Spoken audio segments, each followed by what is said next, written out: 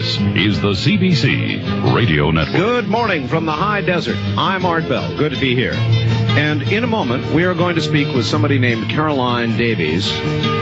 Caroline is very much involved. Just got back, I believe, from Egypt. Has worked with Graham Hancock, Robert Bauval, those sorts. I think she's got a lot to say about the Sphinx and the pyramids. And as you know, the next cruise I take in 1997 is going to be the Art Bell Terror Cruise for those not afraid to live life. We're going to Athens, the Greek islands. We're going to Rome. We're going to Pompeii. We're going to Alexandria, Egypt. We're going to the pyramids and the Sphinx. So we'll touch all those areas and many more on the 97 cruise. We'll be telling you about that tomorrow. Tonight we're going to talk a little bit about the Sphinx, the pyramids, with Caroline, who's been kind enough to get up in the middle of the night. So all that coming up. A couple of more quick items. One is we've got two spectacular things now on the webpage that you don't want to miss. One, the moving video with audio of Art's parts. You just download them and run them in Windows. That's all there is to it. And I'm getting tons of reaction to that. Tons of it. People saying, holy mackerel. I would not have believed until I saw. That's why we put it up there for you. The other is a new crop circle in Canada. That's right, Canada.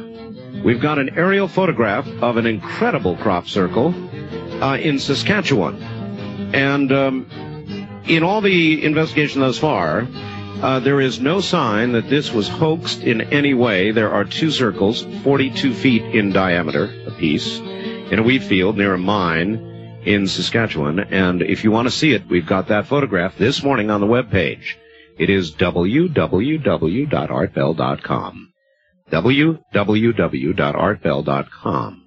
And this is the first Canadian crop circle I've got a good photograph of, so I thought you might want to see it. And those of you in Canada certainly might want to see it. Now down, I think, to the Los Angeles area. And Caroline Davies. Caroline, are you there? Yes, I am. Well, good morning. Good morning. It is nice of you to get up in the middle of the night like this. Well, it's going to be a great surprise for people who know me. When I'm in Los Angeles, I'm usually in bed by 10 o'clock in the night. And if I'm in New York, I'm up all night, so... I see, which is where you were when I called you, and so I made you get up in the middle of the night. Caroline, tell us a little bit about yourself. Tell us about Caroline. Well, if I may start perhaps by when you earlier introduced me, I know we've only had a really small amount of time to talk with each other, and right. It was a spontaneous phone call. I've actually been in England, actually Britain, more specifically, for the past 2 or 3 months. Okay. And, but what did take me to Egypt before that was being part of a team of documentarians and scientists who were redating the age of the Sphinx through geology. I was working with John West at that time, and we right. finally made a documentary and it aired on NBC. Richard Hoagland is someone else that, we cross paths with, and I know you speak to him quite frequently. When did that documentary run on NBC? 1993. And again in 1994. It's since then been distributed to Arts and Entertainment, Discovery Channel, and Europe has had its own version as well. What was it called? Mystery of the Sphinx. The Mystery of the Sphinx. Yeah. Actually, it was a great thing to be a participant of because up until that time, networks weren't really airing documentaries of that ilk, the mystery kind. And it really broke that paradigm, and we had great ratings for that year, and all the networks got really excited, and that's why you've seen a slew of documentaries like that over the past few years. All right. Well, it was controversial because it attempted to date the Sphinx to what date, and how did that collide with traditional thought on the subject? Well, I think really we still have a very nebulous date. Dr. Robert Schock from Boston University, who is the major geologist that's been working on this project since at least 1991, maybe 1990, he is saying that it's probably 7,000 to 9,000, or it was built 7,000 to 9,000 BC. We don't have evidence that that's the exact date. I have a personal feeling, and I think it's probably much older than that at this particular point. How much older? I could say anything from maybe 10,000 years older to beyond. My particular feeling about this subject is that over the past maybe 5 to 10 years, there have been areas in different parts of the world where anthropologists, geologists, and other disciplines besides archaeologists and Egyptologists have been going and discovering that we have actually miscalculated a lot of our history and put dates on things that weren't really accurate. And I have a feeling maybe, any time from the next year to 3 or 4, that there will be so much that's come forward in the public eye of realization that we have been miscalculating our history and who we are. How could we miss it by that much? You mean the age of the Sphinx? Yes, ma'am. Well, I think that when we are going to university or to school, that we have a perpetual cycle of education standards, and within those we have a certain amount of textbooks. And I know that from, a couple of centuries ago, when we were bringing artifacts out of different areas, that we didn't have as much knowledge about certain places as we do now, and it's something that's been handed down.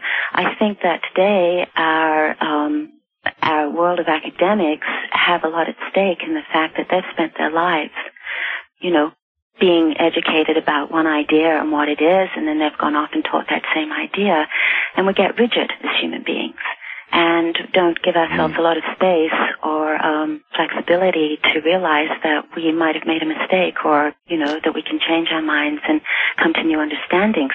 The fact that the Sphinx is thousands of years older just displaces our line of history and how humanity has developed at that time. I mean, even if the Sphinx was built, during 7,000 or 8,000 BC, who was on the planet at that time that could build such an extraordinary sculpture as the Sphinx? I mean, it's carved out of one piece of limestone bedrock. Well, let me turn that question on you. Who could have been? Well, that's interesting, isn't it? I'm not sure. I don't tend to make a lot. I sort of think in two ways. I'm far more intuitive person, creative person, artistic person, feeling person. So I'll go along and I might have several ideas or see a point of view from, quite a few perspectives. If I'm going to get intellectual, academic about something, then I don't generally make choices or decisions until I know all the facts, or as many of the facts as I can possibly come to. So we could sort of think up a lot of different things. I know that you're aware of Zechariah Sitchin's work, for example. Am I correct? We're going to have him on at the end of the week, yes. You do? Okay. I think his work is fantastic. And, we might look at his work a little bit more deeply and look at the Anunnaki and the legacy left to us from the idea of extraterrestrial civilizations. We have the idea that perhaps it's a remnant of Atlantis. Then we have the connection with the face on Mars. I think Richard's done really excellent work on correlating. If you were forced to lean toward one of the above, which would you lean toward? Okay, I would lean towards Zechariah Sitchin's idea of the Anunnaki, of the combinations of beings and the genetic work that was going on at that time. It's a real wild guess, Art. I mean, don't... Oh, that's fine. I live in the world of wild guesses. All right. If that's the case, then the next big question is, what is the purpose of the Sphinx, of the pyramids? And if you lean in that direction, then what would you guess for with regard to a purpose? Oh, that opens a huge can of worms, doesn't it? Because when you ask me that, I'm going, well, I don't have quite all the intellectual, stuff that needs to go with that to say that. I've had personal experiences with the pyramids on the Giza Plateau. All right, let's talk about that, because I've had we do a yearly cruise, and I changed the cruise coming up. We were going to do one cruise of the Eastern Med, and I said, no, I want to go see the pyramids. And I have felt drawn to the pyramids and to the Sphinx for a very long time, so I'm going to do it. I'm just plain going to do it. I want to go, and I don't know why I feel drawn to it, but I do. Mm-hmm. And so you were there. Yeah. You tell me and tell everybody, what's there? What do you feel? Well, you know, I could say that when you tell me that about your particular feelings about it, to me, on that level, it's a place of transformation. I mean, I would have to expect and anticipate that the astronomical data that's being collected and all that is absolutely relevant and very important. That's not my field.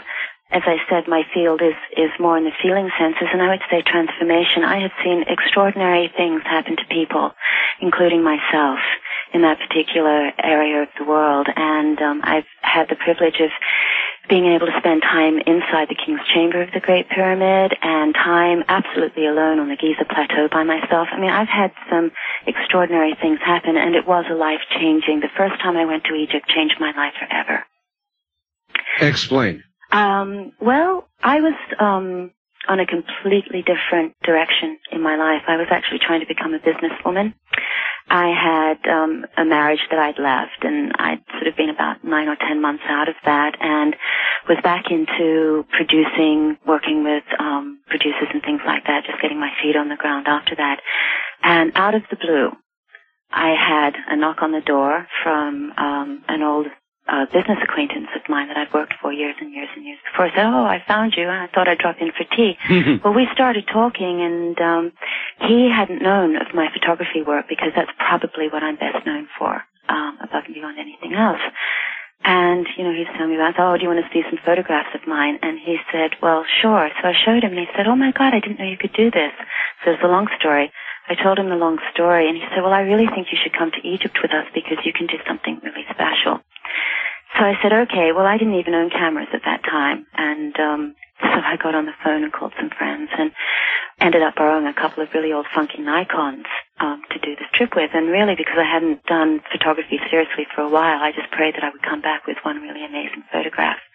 Well, there are so many levels of experiences that I had from that one meeting that since then my whole life has been about I mean, really, I'm only at the beginning of it. It's probably going to take me a lifetime to do. But once I did that, I could see and feel very clearly that I had an opportunity to be able to photograph these ancient sacred sites that we've been, you know, thinking about more and more lately, and that I would do that.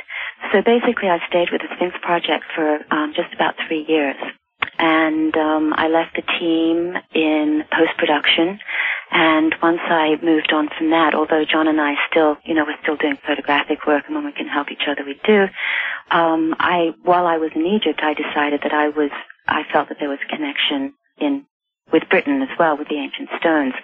I mean, that's one example of changing my life. I think on a spiritual level, that it was a grounding platform for me. I think that very often with people who are of a spiritual bent or ilk will often talk about going to Egypt and having what they call ascending initiations. Yes. And for me, it was very much a descending initiation. I'd had a lot of resistance about working in this particular world and the way it is. I found it very aggressive, very angry. It was a lovely and beautiful world, but I didn't really want to participate in the world that much. So I wasn't what you would call a grounded, ambitious business person.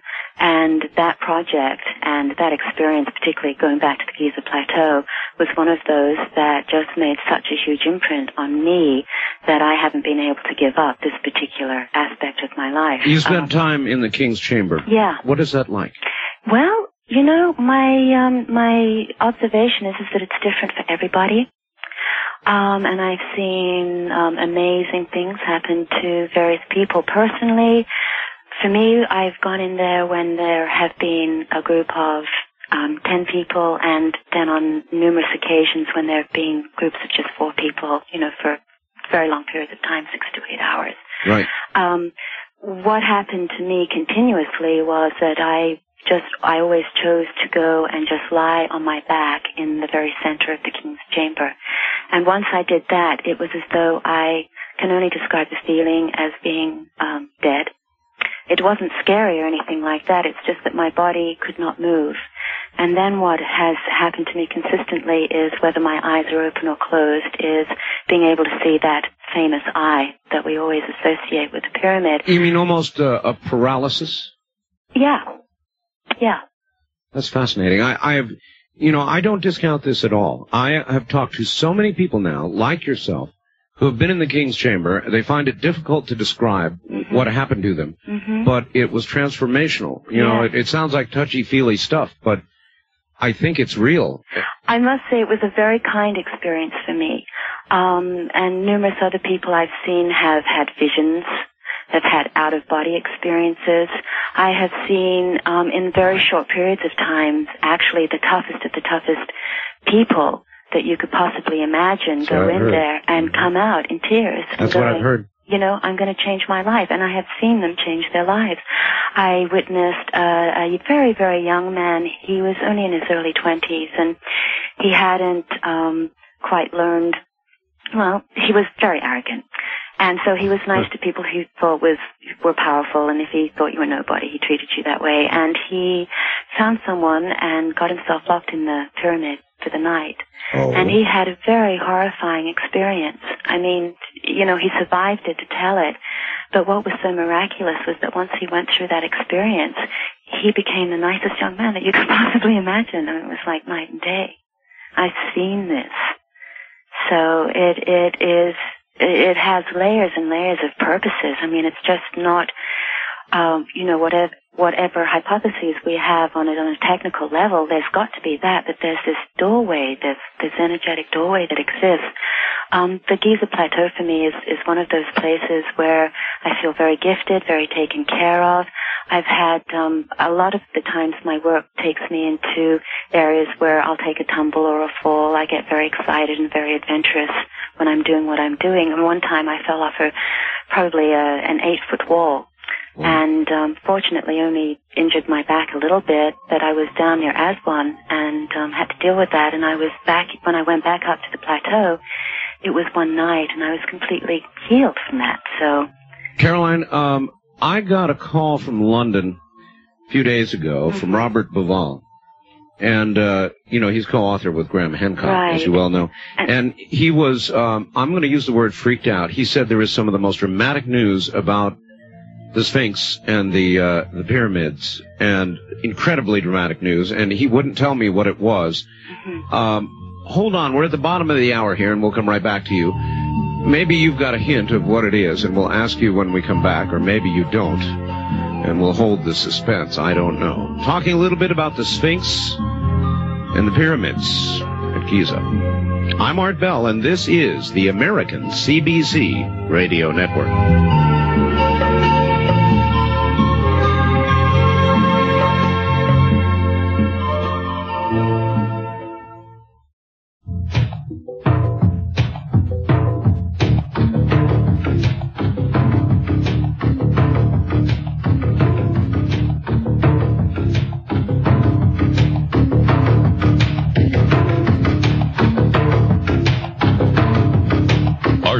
Is taking calls on the wildcard line at 702-727-1295. That's 702-727-1295. First-time callers can reach Art Bell at 702-727-1222. 702-727-1222. Now, here again, Art Bell. Once again, here I am, and we will have Graham Hancock and Robert Bauval here Friday night, Saturday morning, and they will talk about the, I hesitate to use the word, hardware aspects of the Sphinx and the pyramids. But there's more to those things, those artifacts, than just the hardware and the secrets that may lie beneath.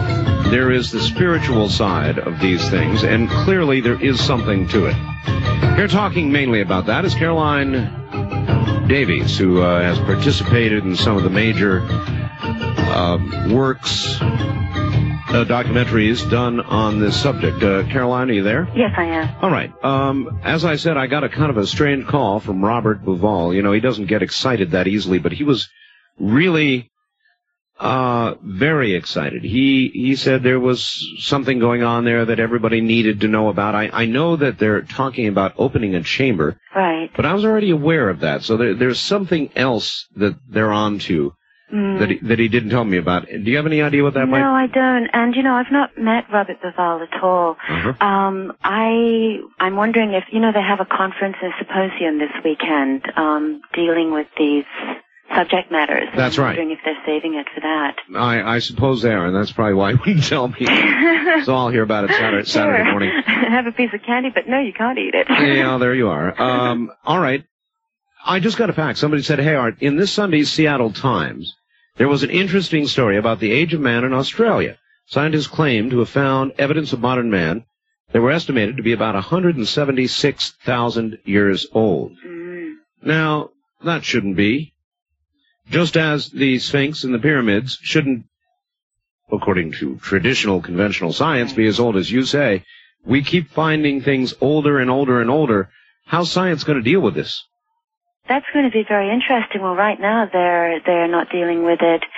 Well, they're dealing with it, but how can I say this? Let's see. Kicking and screaming. Yes. Really, yes. I mean, when you look back even on the debates that have occurred over the past 2 years with the Sphinx project, the Geological Association's conference in 1991, the American Association for the Advancement debate that was held in 1992. I just sort of looked back on some of this work the other night, and I could see that it's just very difficult for them. And at some point, it's going to be like the 100th monkey syndrome, I think. Yes. Where it's just going to be too much. And we'll have, I think I was alluding to this earlier, at some point we'll have so much more information than we have now that we'll be able to rewrite the textbooks all at once. And, they'll serve us for another period of time. But don't you see, as we've been, when we look back on our history and this really interesting time that we're in right now, and we talk about there being things beyond the mechanical side of things or the technological side of things, that we're just really starting to be able to appreciate that and experience it and see it ourselves. Well, I try to look at both. And while Graham's work and Robert Bauval's very interesting. Yes, it is. On the mechanical kind of side of things, there is another side to these. What are they, Caroline? Are these monuments? Are these? I mean, the old idea was that the pyramids were burial places for pharaohs and kings and such. I don't personally believe that. I'm not saying that's not the truth. I understand. What do you think? Well, I think that they have to serve multi-level purposes, such as we have multi-dimensional purposes, and I think that even people's individual abilities can serve them either in a, fully expanded way, so they've got full sight, or in a very limited way. I think these monuments are monuments. I think they're reminders. I think we can put a lot of different meanings to them. I think that they have important latitudinal, longitudinal messages in them. I think they were used for technical reasons, and I think alongside of that, there is a spiritual access to them, and maybe that's what we can aspire to when we get a grasp on this about what balance is.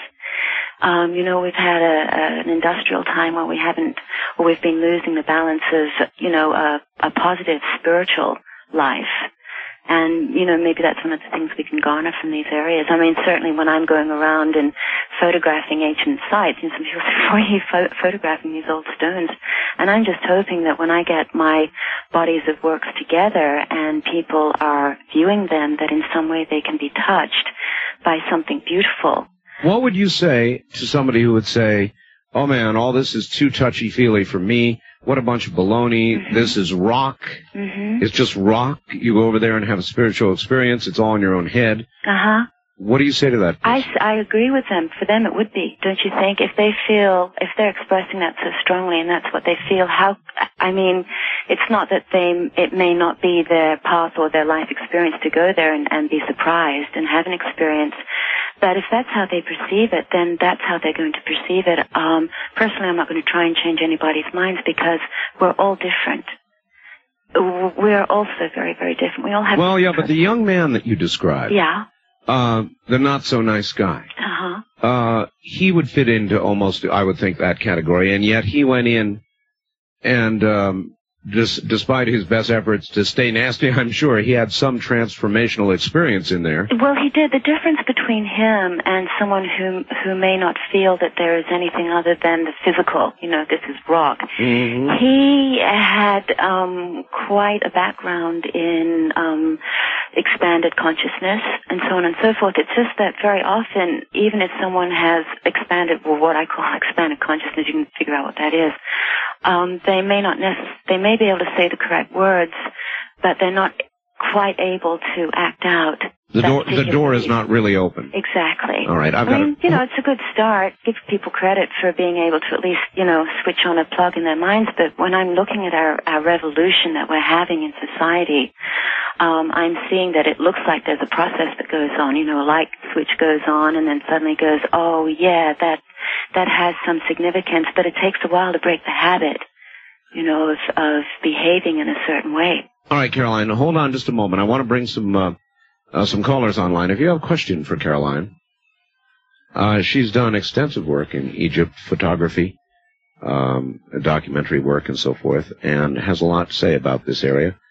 You're welcome to come now, and we'll take a brief break and then get you on the air. If you're east of the Rockies, the number is 1-800-825-5033. We'll be right back. What in L.A., Caroline? I'm on the fringes of Los Angeles, actually. I live in the foothills of the San Gabriel Mountains. All right. If you wouldn't mind, a few questions? Yes. All right, good. First-time caller line, you're on the air with Caroline Davies. Hi. Yeah, this is Tim from Clear Lake, Texas. Yes, Texas, yes, sir. Okay, well, golly, after hearing that, it makes me feel a little more comfortable. I thought I was weird in the world, flying around all over the place. No, really. And just hearing you, wow, you got to have her on a special art. Anyway, I've had these experiences and these visions in 95. I've seen 96 this year. I've seen things in 97. I've seen things all over the news. I've been seeing these. And I've got a question to you, Art, about, has anybody ever called you and plainly straight out said they've ever seen the guys, the big guys, with the big eyes? Of course. Many people, sir, have said that. And whether there is a relationship to what is in Egypt and what is on Mars, I don't know. I kind of have this feeling, Caroline, there is. Mm-hmm. I lean toward that. What I can see on Mars, the face, mm-hmm. the artifacts, the pyramidal shapes, they seem to have a relationship to what's here on Earth. Mm-hmm. It seems somewhat unmistakable to me. And you combine that with the recent news about the meteorite and the fact that there was some form of microbial life on Mars millions of years ago, mm-hmm. and it doesn't seem much of a stretch to me to imagine there was a higher life form on Mars mm-hmm. at one time. Well, I thought Courtney Brown's work was really interesting, as well as Major Red Dames, too. Exactly. Mm-hmm. All right, Wildcard Line, you're on the air with Caroline Davies. Hi. Hi, Caroline. This is Cindy from Pahrump. Hello. And on 93, I had an experience. I'd been really sick, and I'd woke up one morning, and I'd just been out of the hospital for a couple of days. And I went into this trance-like, and I was wandering in the land of Egypt, and the sands and the grounds and everything were orchid and had shadows, and I was just a young child, and I was in the marketplace, and I was looking for the house in Mosley. And when I woke up, I felt really, really bad, and I kept feeling worse and worse. And later on that night, I arrested 3 times. Wow. And I just, it's just something that I will never, ever forget. Mm-hmm. I mean, it was just so vivid and so beautiful and so real. All right, well, thank you. Caroline, I've had about 2 days or 3 days of really strange calls about people experiencing sleep paralysis, what they call sleep paralysis.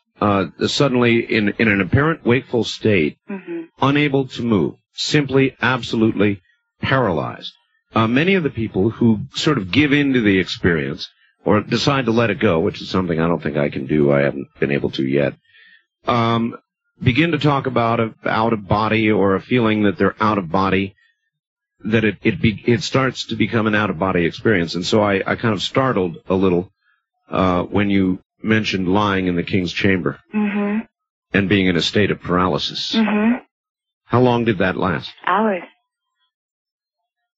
Wasn't it terrifying? No. I'm very, very lucky. Of course I have fears in life. I mean, we all do. We all do. But I seem to have less than the average person. So to me, this will clear everything up. I actually personally believe in the continuation of life. And I mean, that's not just, I'm saying that. I really firmly believe that. Reincarnation. Yes. And so a lot of the things that I do in life, with that, deeply embedded in my subconscious, as deeply as that, I think that you can start letting go of a lot of fears. Because what is there to be afraid of? Well, certainly if reincarnation is a fact, you're absolutely correct. What is there to be afraid of? There's the unknown. And mostly we fear fear, and mostly we fear the unknown. And so I, having had experiences, and a great solid belief in spirit, I think that I don't think I can come to any harm. It doesn't mean that I won't come to any harm. But I have a great trust in all it is. I mean, I traveled, and I just did a 7,000-mile drive around Great Britain all by myself, and, spending times in the middle of the night in the most extraordinary places. And Egypt was like that for me as well. I was fortunate enough to have been given permission to be able to spend, a couple of months in the darkest hours before dawn all by myself in these extraordinary temples. How do you get permission for that? Well, what happened was that when I finished the first expedition in 1991 with the team, I made this prayer that I'd have one nice photograph. I sent the work back to New York, and it had a wonderful, wonderful reception, and I ended up having a show in New York, and suddenly, after trying to become a businesswoman or whatever I was doing, I was an artist. While I had the show in New York, the director for the Ministry of Tourism of Egypt saw my work, and I'm very, very fortunate, Bill. Art, when you look at my work, and you will see it, it's very, very simple in style, but I've been blessed. You actually got up in a helicopter to photograph the Sphinx, didn't you? That was a great adventure, too, because that was the oldest helicopter that the military had, and I think it's the first helicopter the Russians ever made. So it was really old and big and jagged, and it was pretty hazardous. There was I could have been given a harness that somebody else had who wasn't I was leaning out of the back of the helicopter, and there was a liaison person going from me to the I too flew from St. Petersburg, Russia, into Moscow on an Aeroflot aircraft. And Russian aircraft are, let's say it's for those who are interested in experiencing life. Life's adventures. Yeah, that's right. I'm so grateful for them. But that's what, when we're talking about fear. We do live on a planet full of fear. We're taught fear from the very, very beginning. And as I was saying, I'm just blessed. I mean, every moment that I spent in those dark hours waiting for the light in the temples, there was never an ounce of fear, but just pure joy that I had the privilege to be able to experience that. I mean, to be there by yourself. Oh, I understand. And wait for the light and have those temples. It's really, really extraordinary. All right. East of the Rockies, you're on the air with Caroline Davies. Hi, where are you, please? Hi, this is Anna, and I'm calling from mid-Missouri. Yes. And I have a question. I was watching Discovery Channel just the other night, and they were talking about doing some DNA testing on mummies. And they had,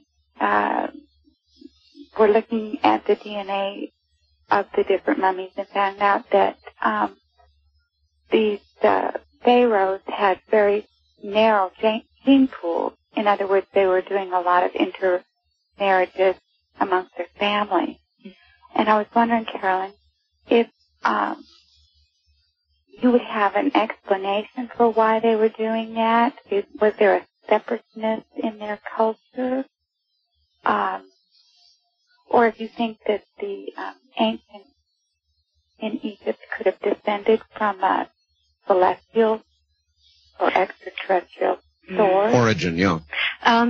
Technically that's a question out of my field to give you an accurate answer, really, about the DNA testing and about why they married that way. But perhaps it's to keep a purity of their own genetic pool, and on the premise that they are descendants, or we are descendants from another race besides what was here, that they were wanting to create a certain kind of being, person, human. I really just don't know. It certainly could confirm some of what you suspect, though. It's interesting research. West of the Rockies, you're on the air with Caroline Davies. Hi. Hi, this is Kathy from Los Angeles. Yes. Hi, I do have a question and a comment for your guest, but I also wanted to know, when can Southern California get Dreamland back, or because we miss it? It'll be on KFMB beginning this next Sunday. Outstanding.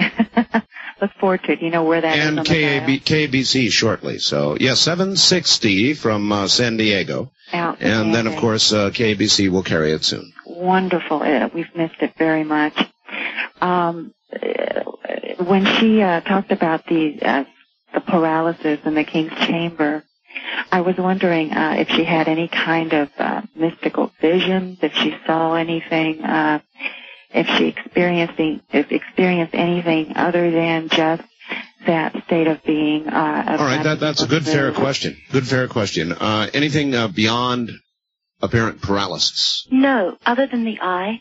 And what's been interesting about that eye is that eye has followed me through my next body of work, which I thought was really, really fascinating. I like to delve into a country's psyche as much as I possibly can. I was born in Britain, although I hadn't lived there for any length of time. But when I returned to Britain to start working, I've had some really extraordinary experiences with Stonehenge. And the first time, and being given access to be able to shoot in Stonehenge. Did you see the crop circle? Oh, yes. I'm actually writing a story for a Canadian magazine. Oh, you are. And, Caroline, listen, we're near the top of the hour. I'd like to keep you over at least another 30 minutes. Can I do that? Yes.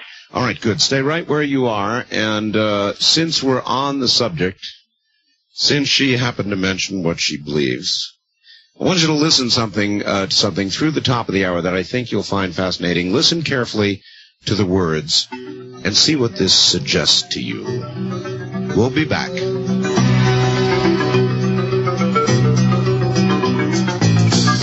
I was a highwayman. Along the coach roads I did ride, with sword and pistol by my side. Many a young maid lost her baubles to my trade. Many a soldier shed his lifeblood on my blade. The bastards hung me in the spring of 25, but I am still alive. I was a sailor, I was born upon the tide. With the sea I did abide. I sailed a schooner around the Horn of Mexico. I went aloft to furl the mainsail in a blow. And when the yards broke off, they said that I got killed. But I'm living still. I was a dam builder across the river deep and wide,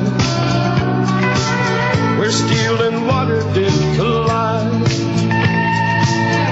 A place called Boulder on the wild Colorado. I slipped and fell into the wet concrete below. This is CBC. They buried me in that great tomb that knows no sound, but I am still around.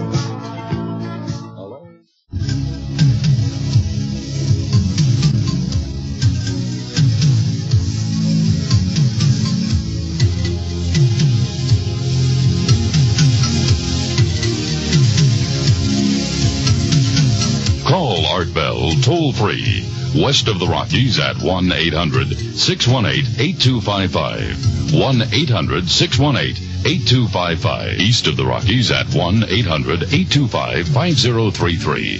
1-800-825-5033. This is the CBC Radio Network. Certainly is. I've got Caroline Davies on the phone with me. She's done documentaries on the Sphinx, the pyramids, has been to Egypt, really all over the world. And she mentioned just before the top of the hour, for those of you particularly in Canada just joining us, crop circles. Interesting she should mention that, because on top of the incredible moving video and audio we have regarding the testing of Art's parts at Redstone, which is awesome. I've just been getting the most spectacular replies. That's on the webpage. We have this morning on the webpage the first Canadian crop circle that I have ever seen. It's an aerial photograph of a rather remarkable double circle, a large, 42 feet each in diameter, in a wheat field in Saskatchewan, in Canada. So if you would like to see that, as of this morning, thanks to Paul, I want to thank Paul out there. It's called the Rocanville crop circle. That's Rocanville in Saskatchewan. You're going to want to take a look. So I would recommend a quick trip up to the website to see the newest. Good aerial photograph, consistent in quality with those others we've had, Stonehenge, the double helix, and so forth.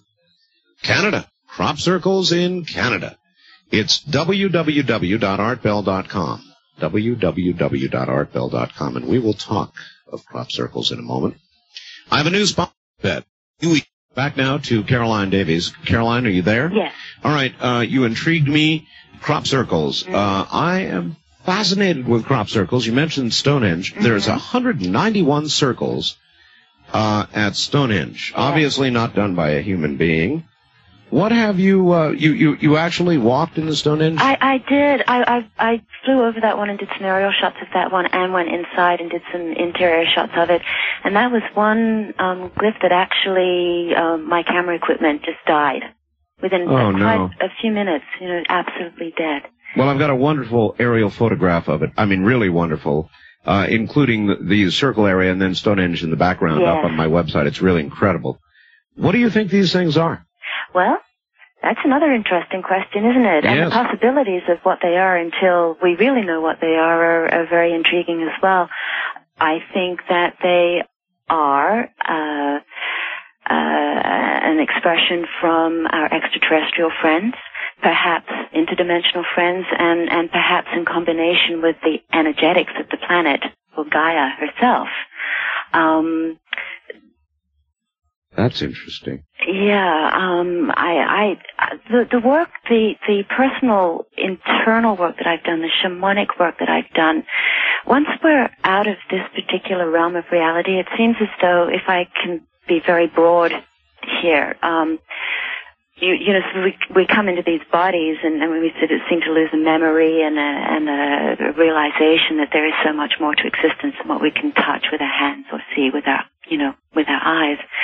And once you are out of that particular realm of reality or existence, from my experience, it seems that we are so connected. And whether it's the energetic of the planet itself, or whether it's extraterrestrials or interdimensional beings, it really doesn't make that much difference. Well, it doesn't in the sense that it's obviously very important. Mm-hmm. It's important in one way or the other, whichever it is. Yes, yes, they are. Wildcard line, you're on the air with Caroline Davies. Where are you, please? I'm calling from the largest supplier of uranium. Actually, it's Regina, Saskatchewan. Oh, Saskatchewan, home of the newest crop circle. Yeah. Actually, it is pretty interesting, actually, because you had just said the other day that you had a phone anomaly or something to that effect. Where, yes. Yeah, and you know, there was definitely an anomaly. Like when it happened, just a while back. Something really did happen here.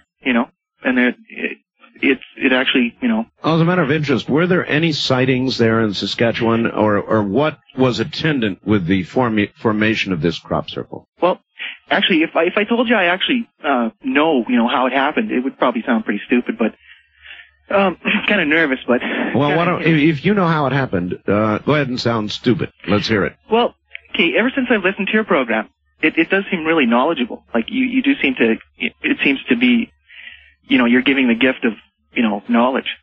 And, I don't know, I actually think it has some relation to neutrinos. Like, the news, like, I had phoned you before and I had said, my newscast, isn't as good as you, and, but actually lately they've been, telling us more and more, what's going on. And, well, the CBC, Canadian CBC, did a big report on it. I've got it right here. Mm-hmm. Yeah, it was really intense, eh? Yeah, really intense indeed. Yeah. Yes, sir, thank you. So, there you are. I want to know what these things are.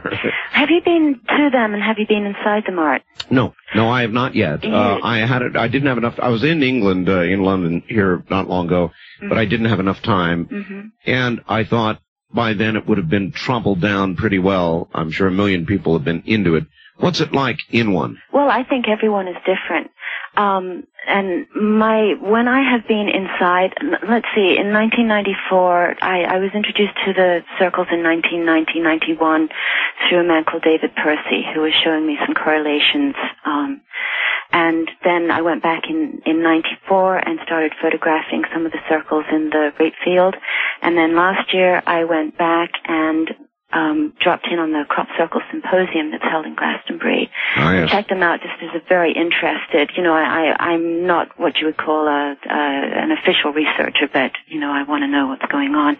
And then this year I did it as a journalist because I want to put together an article for a Canadian magazine. And this year was the most interesting because I felt I was able to delve deeper because I am putting an article together.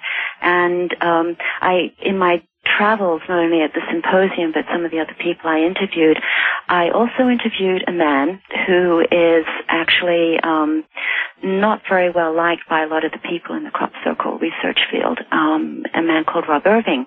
And he was introduced to me by a magazine that I've been doing some work with because they said to me, we know somebody who makes them. Do you want to meet him? And I said, absolutely. Up until that point... who makes the crop circles? Who physically makes them. I see. So I said, of course I want to talk to this person and see what their story is. Well, what goes on generally in life, we sort of tend to make judgments and assumptions about what people are up to, and sometimes we're right, a lot of the time we're wrong. And having only dealt predominantly with people that were absolutely in belief that they could not be made by people, that they had to have another worldly source or an extra, worldly source. I found Robbie Irving to be very, very interesting. He was very, very convincing. I've always left open an area where the possibility of people being able to make them. Well, let's discuss Stonehenge for a second. Yeah. In that light. Here we have covering about 10 acres, 191 circles, and we have testimony, a written affidavit from a pilot who flew over the area, and then 15 minutes flew back over the area, right. And then the crop circle was there. Now, that would have been quite a chore for your man or anybody else's. I don't think a person made that one either. I don't think people make perhaps that many, but I certainly know I'm sure they make some. Sure. And what I found interesting, now this all gets mixed up because people are very, very passionate, as you know, about these, and they're very passionate about their research and what they're doing. Yes. So I really, really understand that. When I decided to stand objectively out of the ring of passion and out of the ring of what these are and just sort of look objectively at everybody's stories, say that there are a group of people who've become pretty good at making these. They've got their craft down. They've been practicing for a while. They made some bad ones and they got it down. What my observation of this and correlating all my material is that with some of these glyphs that people are making is that the effect of them actually isn't different than the ones that our unknown friends are. In that sense, people go in and they'll have healing experiences or mystical experiences. They'll be able to be doused. Or the people, it's been said, that are making them will have phenomena happen around them. One guy will make I've been told this story by a very reliable source that one guy was sitting down and quite a few times had drawn what he was going to do, and then he would turn up in the field and it would be there. stories like that make it very fascinating. All right. What is also fascinating, though, is that many of the larger ones have had the affected crops tested. Dr. Levengood tests a lot of them. Right. And there are molecular changes that cannot be produced with men with boards and chains, period. I believe that, Art, and that's what makes this very, very interesting because, again, sort of watching this objectively, is it not possible that one of the messages, obviously a lot of people are interpreting these a lot of different ways and everybody's probably got a piece of the pie, is it possible that one of the things that these circles or glyphs are teaching us is that in this particular period of time of our history, when we're in a revolution, we're growing up, we're awakening, we're in the quickening, I've heard that term used as well, that it's also to show us that we have abilities beyond what we realize. You know, the power of the mind is extraordinary. What you are suggesting is that they may come from us.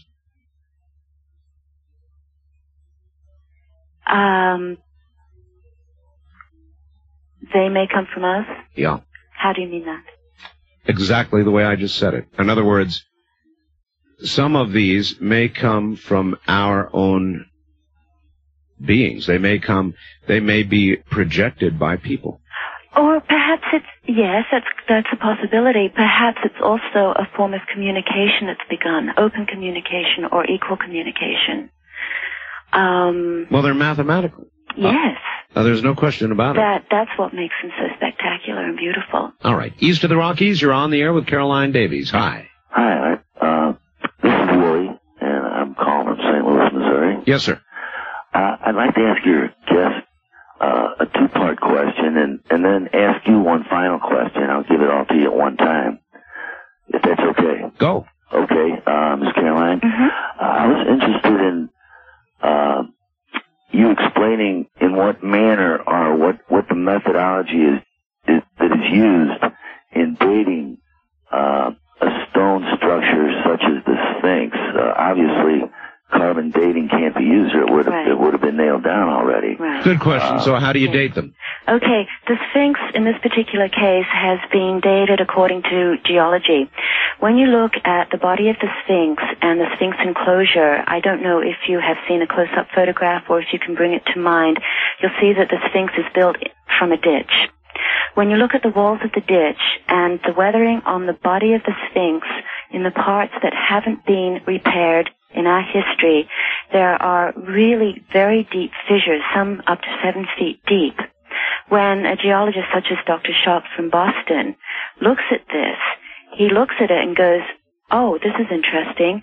This weathering can only have been caused by large amounts of precipitation. The only time that there was enough precipitation on the plateau was, somewhere between 4 and 5,000 BC. So that's where the dating is coming from. I've heard time frames as far as 10,000 BC. I've heard time frames beyond 200,000 years. That's why, I don't really know. I know that it's very, very ancient. It's really extraordinary when you go there in these current days and you see the exquisite craftsmanship of something like that. And well, we can't even decide in this current day and age whether we're experiencing global warming or not. So, that it's kind of an open question when you look at weathering way back. But I guess it's the only way we can begin to. That's why we can't give a definitive date on it, because we can go, well, okay, we've miscalculated this because we can calculate, well, this amount of, weathering and this shape and so on and so forth must have been done before 4,000 or 5,000 BC because that's when there was rain. And again, the specifics haven't been nailed down yet. All right. Well, there you are, caller. I've also wondered, that there have obviously been excavations around the structure. Have there ever been any attempts possibly to retrieve an item that might have been left behind that could be carbon dated? And lastly, I'd like to ask Art to comment on, have any of your remote viewers, Art, indicated or given any information at all yes, concerning the dating as Well, not so much. All right, sir. Not so much the dating, but the items within the secret chambers lying below the Sphinx. What do you think may lie below the Sphinx, Caroline? I know that there are enormous amount of tunnels and chambers under the Giza Plateau.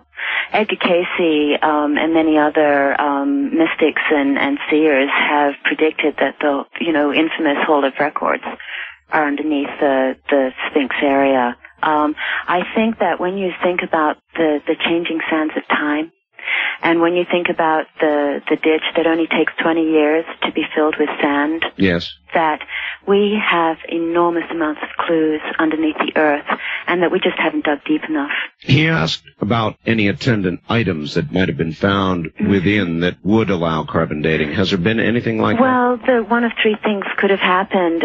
We certainly don't know about it. That doesn't mean that it hasn't been found. Right. Secondly, that there is nothing, and thirdly, that there is something, and we just haven't found it yet. All right. West of the Rockies, you're on the air with Caroline Davies. Hi.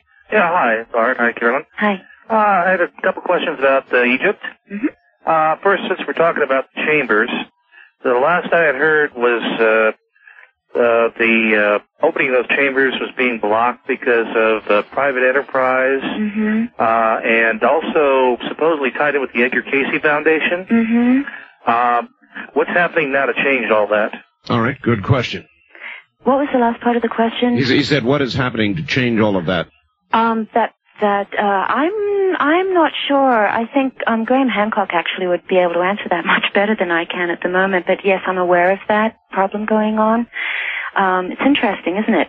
Well, it is. And do you agree with Graham? Graham is just terribly concerned about the way they are proceeding to be shortly opening all of this. Do you share that? Not with the passion and intensity that he does.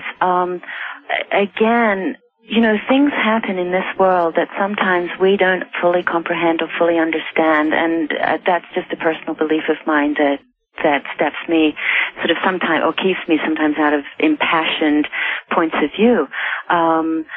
It's a really, it goes, there's so much to this particular argument that we probably, can't get into right now. All right. Well, how about one more half hour? Can you do one more half hour? Yeah, sure. All right, good. Stay right there. Caroline Davies is my guest. We're discussing Egypt, Giza, the Sphinx, the pyramids. This is the American CBC Radio Network.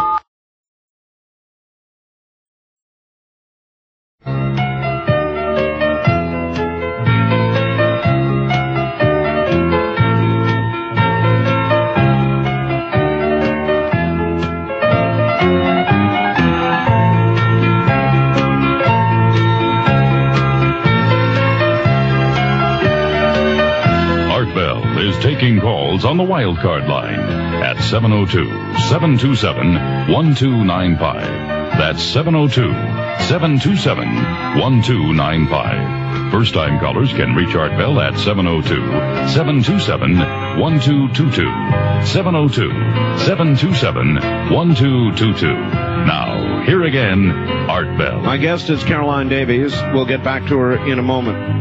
If you're tired of missing 21st, it will air again this Saturday. So if you want to see what happens next, you better be there. NBC, Saturday, Dark Skies. Caroline Davies, now back. Caroline, are you there? Yes, I am. All right, lots of people want to talk to you. Wildcard line, you're on the air with Caroline Davies. Where are you calling from, please? California. Yes, sir. Carol, thank you, Art, and it's a privilege. Carol, I just wanted to get your opinion of Akhenaten's concepts of one God and how this and the pyramids relate to our concept of one God. Oh, that's an interesting question. I haven't studied Akhenaten deeply. However, I have been around many people that have and feel that he was a major and potent and very, very important force in the direction of a history and a spiritual connection. That was rather radical for Egypt at that time when Akhenaten did come along. The pyramids, as relating to, are you saying it's symbolically as God, or? Well, I don't, for me personally, I've always been drawn to the pyramids. And for me, there is something about the pyramids that transcends most great objects. It almost seems, from a purely spiritual, intuitive sense, that there is something infinitely universal. Yes, I have the same feeling about it. Well, I think that's because whether, let's just look at the tetrahedron for a second, which is pyramidal shape, which technically is a foundation building block for all matter. Okay, so we have that affiliation, even though we're talking about a five-sided pyramid, technically, when we look at the Great Pyramids of Giza. It's a doorway. I mean, I think that we can use it, and particularly that King's Chamber, as a doorway. Stargate. Yeah. First time caller line, you're on the air with Caroline Davies. Hi.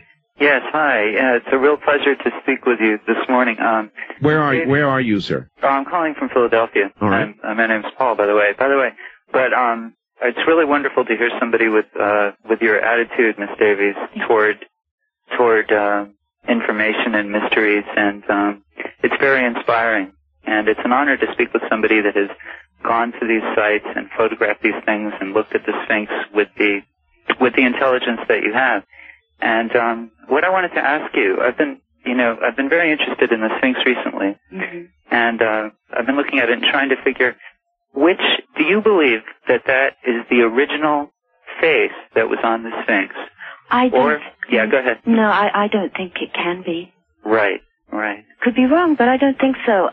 It's out of proportion to the rest of the body of the Sphinx. Is there a way, if I can break it, is there a way to computer project what it might have been? If you recall on our documentary, Art, we had a section where we had he's not anymore, but he was at the time, the head detective of the forensic department of the New York Police Department. Yes. Oh, yeah. And we had him restructure the face from what is left now. And it's certainly not the same face that has been attributed to the building of the Sphinx, which is the Pherochefron. Right. But to me, the face has to have been recarved just because it's out of sync with the rest of the proportional ingenuity that the ancients had. Right. Who sculpted that? Do you have an impression of which king that the face may be now? No. I don't either. I can't figure it out. And it would be wonderful to know what face was on it originally. Yes, and I look at it and try to see who is that over there. Yeah, well, we've got obviously ways and means of doing that now where we can put all that together. Right. Well, it's all very exciting. Yes, it is. Sure is. It's really nice to talk to you. Thanks a lot, Art. Thank you, sir, and have a good morning. East of the Rockies, you're on the air with Caroline Davies. Hi. Yes, hi, Art. Steve from South Dakota. Yes, sir. It's a great pleasure to speak to your guest, tonight. I have a book here that I had the great pleasure of, meeting John Anthony West in, Sioux Falls last July. Yeah. And I bought his book, The Traveler's Key to Ancient Egypt. It's about a 500-page book, on all of the ancient sacred sites. And he, dedicates about 50 or 60 pages just to the Giza pyramids. Yeah. And, there's some mention in here of some research by Eric von Daniken on the pyramids as headquarters for astronauts and the ET, some kind of an ET connection. Do you hold any credence to this at all? I think it's very possible. So there you are. That's your answer. Very possible. But it's hard to say anything for sure, isn't it? Yeah, because that's what we're finding. Every time we're so sure, we're so certain, something else comes along and we go, and scientists like that, as we become technologically more advanced, I think we're realizing that before we couldn't make judgments accurately because we didn't have the right equipment to do so. West of the Rockies, you're on the air with Caroline Davies. Hi. Yes, Art. It's very, very honored to be on your show. Where are you, sir? I'm on Bainbridge Island, Washington. All right. My name is Kirk. And I had a quick question for the both of you.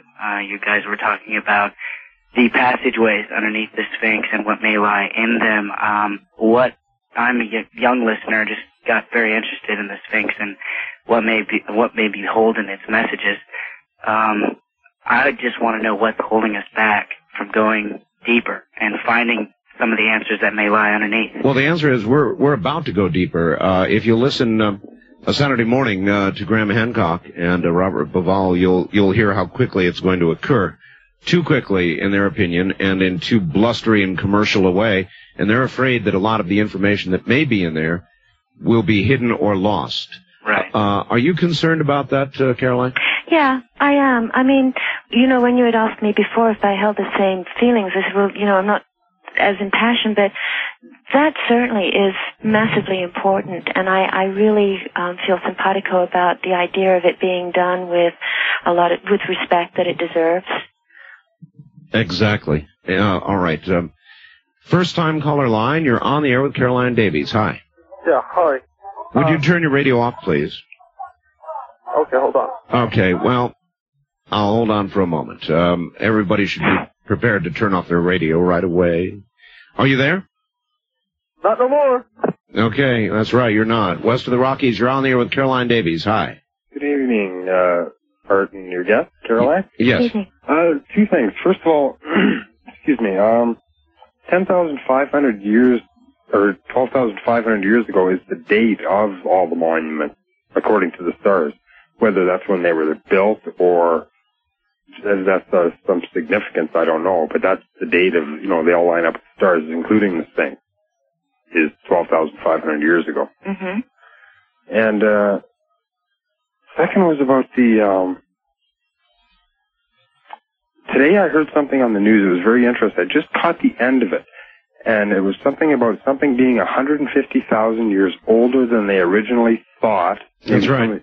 And the archaeologists were in an uproar. That's right. Mm-hmm. What was that? It tells you a lot about the archaeology. It was in the Seattle Times, sir, and it was about the age of man in Australia. They seem to have found evidence of modern man, estimated to be about 176,000 years old. Why would they want to be in an uproar over it? Wouldn't that make them happy? Isn't that their job? No, they would be in an uproar, sir, because careers, entire paradigms, Well, wouldn't your career parallel forward if you accepted this and said, look at people, look, a new discovery, see, I'm not an idiot. But those who are threatened would squash you like a bug. Right, and it means change, and some people are really Cowards. happy with the status quo. Cowards. Well, fine, you can say that, and I don't necessarily disagree with that, man, but look, careers are threatened. I mean, people have built entire careers, give lectures, are at universities based on what they think has been true, and so they are challenged. It's a funny thing. It has been said and was written in the Brookings report that one of the biggest groups of people that would absolutely go off their nut if extraterrestrial life were found or the paradigms were crushed would be the scientists. Mm-hmm.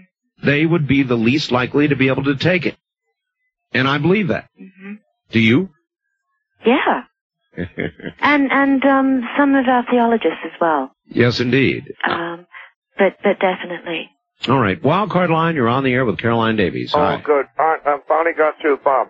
What you're just talking about is absolutely true, because I studied anthropology and astronomy after World War II. And all of this stuff was like back to Peking Man and all that kind of business. But Caroline, may I speak with you, please? Yes. I was on a cruise with my wife, Taylor Caldwell, in 1979, and we went to Giza. And, of course, she didn't come with me, and I started to climb up to the King's Chamber, and then I saw the tunnel open to the Queen's Chamber. So I snuck down, and, it's only about 4 feet high, and I just snuck in there, or sneaked in there to put it in better English. And I got there to the Queen's Chamber, and I went into my lying posture, which is what I do my meditation, and I left my body. Mm-hmm. And I don't know how long I was gone. But all I know is when I came back, I thought, gee, I've got to get out of here. And I literally floated back through the tunnel. And when I got there, they were locking the pyramid up because I felt I should get back to my wife. Mm-hmm. And my wife was a very spiritual person. She's written a book about the Atlantis way back when she was 12. Mm-hmm. And we're planning a trip to the pyramids. Arthur, why don't you come with us? Well, I'm going to the pyramids, sir, in October. Well, we're leaving this October. In December. We're leaving December. December. All right. Well, I'm going next October. That's my plan. So if you want to wait and come with us, you're welcome. East of the Rockies, you're on the air with Caroline Davies. Hi. Hello? Yes. Yes, Mr. Bell? Yes, where are you? I'm in Winston-Salem, North Carolina. Yes, sir.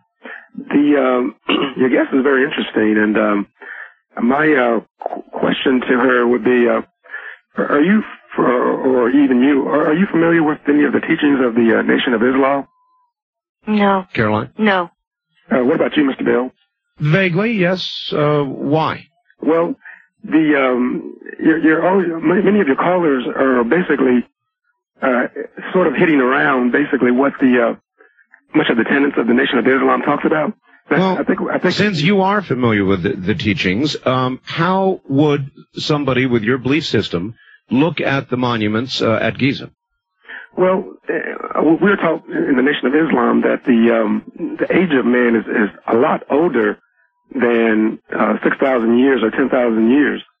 That human beings go back trillions of years, and so this all ties in with I guess the discoveries of Richard Hoagland and Graham Hancock. Yes. And that we were taught that the moon at one point was a part of the Earth, that through cataclysms that it was ejected from the Earth and orbits the Earth, and that's why you will find monuments on the moon, because the moon at one point was a part of the Earth, and that we're also taught that much of the things that you're finding now are basically things that man had done millions and thousands, hundreds of thousands of years ago. All right. Well, look, I appreciate it, Caroline. The theory held by many in science, in fact, there have been some documentaries recently, The Mysterious Origins of Man, for example, that theorize that man has been here and gone and been here and gone in cycles, that continents have moved like musical chairs, and that what is old is new again. You think that could be? Yes. You do believe that? Yeah. Caroline, hold on. We'll be right back to you. This is Coast to Coast AM. Have you seen, Caroline, is there a way that people who are interested can communicate with you? How would that be? I have a phone number that is in Los Angeles. Now, be careful. Is this a personal number? No, this is my business All right, good. number. Go right ahead. It's Los Angeles, area code 213-580-9756. 9756. All right, that's area code 213-580-9756, correct? Yes. All right, I just wanted to get that out. Wildcard line, you're on the air with Caroline Davies. Hi. Hello, Miss Davies. Hello. Hi, this is Mateo calling from San Francisco, California. I'd like to say I view the pyramids in a very negative light. That's interesting. If only because I know that in building pyramids, both in Mayan culture here in the Western Hemisphere and in Egypt as well, it took many thousands of slaves to build these things. Maybe. What do you think about that? I think, like art, maybe, but I actually tend to think that it was beyond using thousands and millions of slaves. That's just my personal belief. Right. And I also, my other question is, what do you think the significance is of the pyramid with the eye on the back of the $1 bill? Does that have any relation to what you're talking about? It has a personal relationship with me, which I've spoken a little bit about throughout this, but also it has, quite a mystical perspective as well. When you think of it being on our dollar note, the Masons, then the all-seeing eye with, ancient races called the Watchers that have been referred to in... The Watchers? Yes. You've heard of them? Oh, yes. Yeah. So there are three things to begin with. And there are probably much more than that, too. All right. West of the Rockies, you're on the air with Caroline Davies. Hi. Hello. Hello. My name is Marcia. I'm from Sacramento. Hi, Marcia. I wanted to ask Caroline if, for one thing, if there could be any possibility that our generation or our people actually were on Mars, and because of the global warming effect, we've had to migrate out. Well, actually, it's the theory that I understand is quite the other way around. In other words, that Mars once was populated, had an atmosphere, and either had a close brush with an astronomical object that destroyed it, or itself was a victim of some sort of global warming, and that we are the ancestors of those who once lived on the red planet. What say you, Caroline? That's what I've heard too, and I think that I've heard from more than one source that idea as well. Well, listen, we're at the end of the time here.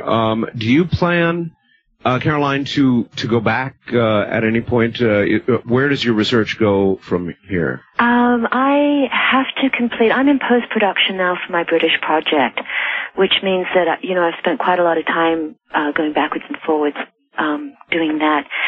While I'm concurrently doing that, I have a project in the United States called Nature's Sacred Temples, which I'll be focusing through the eyes of the Native Americans to work with their particular sacred sites, and probably concurrently work with South America's as well. A lot of people have recently been talking to me about that. The sites, the pyramids, in fact, in South America, and even some Native American monuments. Do they relate in some way? I think that they do. That goes back to my original inspiration of doing this work, that somehow we have a common denominator, and we're just not aware of it. It hasn't hit us yet. Not yet, but people like Richard Hoagland and John West and, Graham Hancock, all those guys are doing great work, and I think that they are part of the bigger picture where we'll all bring a little piece to the whole and we'll get the answer, sooner or later. Sooner or later. I sure do hope in my lifetime. I'm sure it will be. Caroline, it has really been a pleasure having you on the air, and I'm glad you were able to get up in the middle of the night, and I hope that you can have a restful sleep for the rest of the night. Thank you. All right. Thank you, Caroline. You're welcome. Good night. It's a pleasure. Good night. Good night. If you want to contact Caroline, she does have a Los Angeles number, which is area code 213-580-9756. That's area code 213-580-9756. And tomorrow or so, the next day, I don't know, soon, we're going to be telling you about the Art Bell 97 cruise, the 97 Terror cruise, for those who don't mind living life. We're going to be going to Egypt and the Sphinx, the Giza area. You'll be hearing about it. This is CBC.